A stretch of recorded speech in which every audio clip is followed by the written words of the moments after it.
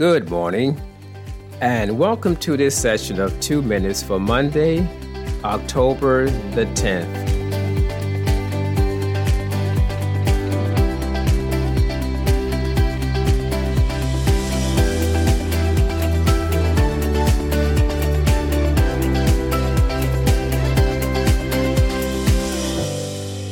Our reading for today will come from the Old Testament book of Chronicles, chapter 29, verses 11 through 13. And the reading is from the NIV translation. It says, "Yours, O Lord, is the greatness and the power and the glory and the majesty and the splendor. For everything in heaven and earth is yours.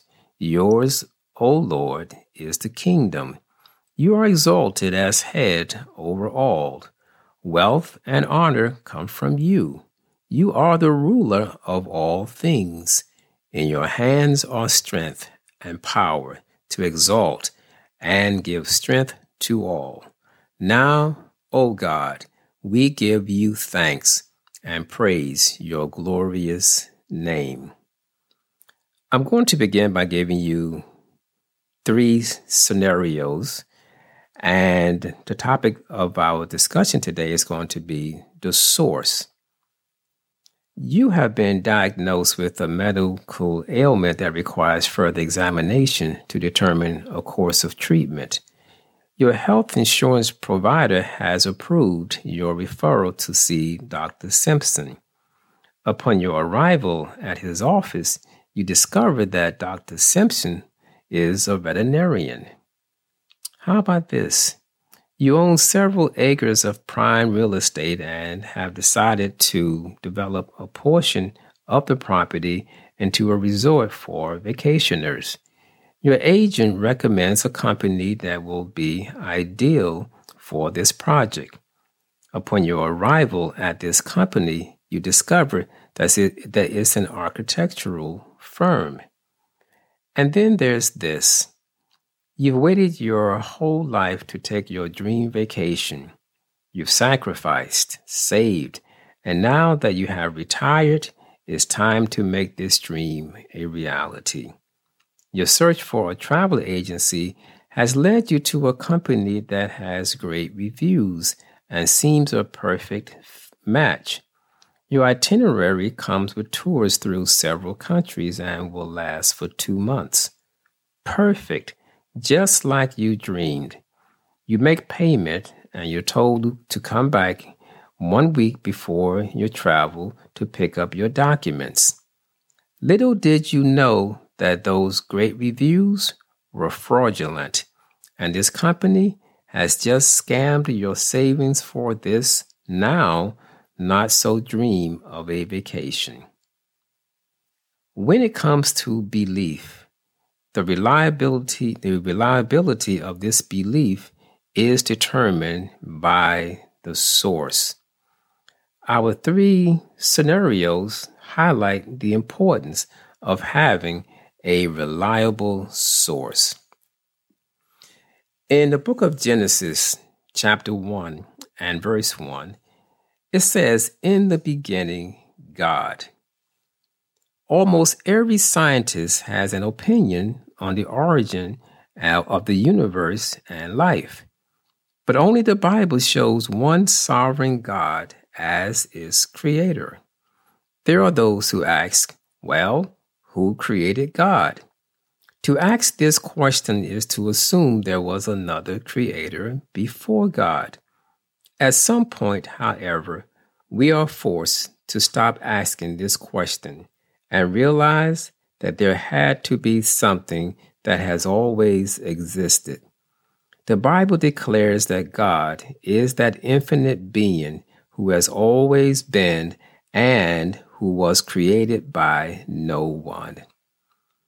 How reliable is your source with respect to eternal matters? Is your source the theories and opinions of others? Those in the scientific and self-styled authority communities? Or how about popular speakers and best-selling authors? Are they reliable sources? There are a number of important issues in life. None, however, is more important than eternal matters. Our source will determine how and where we will spend eternity. We simply cannot be wrong about our source. Our text here in 2 Chronicles says that God is great, powerful, worthy of glory and majesty, and that everything in heaven and earth belongs to him. He is the source of all things, and as such, we are accountable to him. Take, for example, the matter of eternity. If you are of the belief that this life is not all there is, then you believe that beyond death there is more. Now, you can arrive at answers from scholars and other thinkers, but what they all have in common is they are finite human beings having the same death sentence as everyone else. Where do you turn? You turn for answers to him who is infinite and eternal.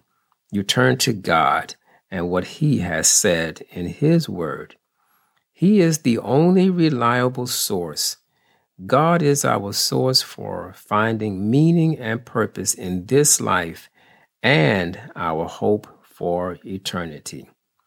Think about it. When we are looking to solve problems in this life, we look to those who have expertise in that particular field. Doesn't this make sense? Then why would you look elsewhere in matters of eternity? Look only to God. In St. John's chapter 6, verses 66 through 69, it says this: From that time, many of his disciples went back and walked with him no more. Then Jesus said to the 12, Do you also want to go away? But Simon Peter answered him, Lord, to whom shall we go? You have the words of eternal life. Also, we have come to believe and know that you are the Christ, the Son of the living God. Simon Peter answered for all of us. There is no other way.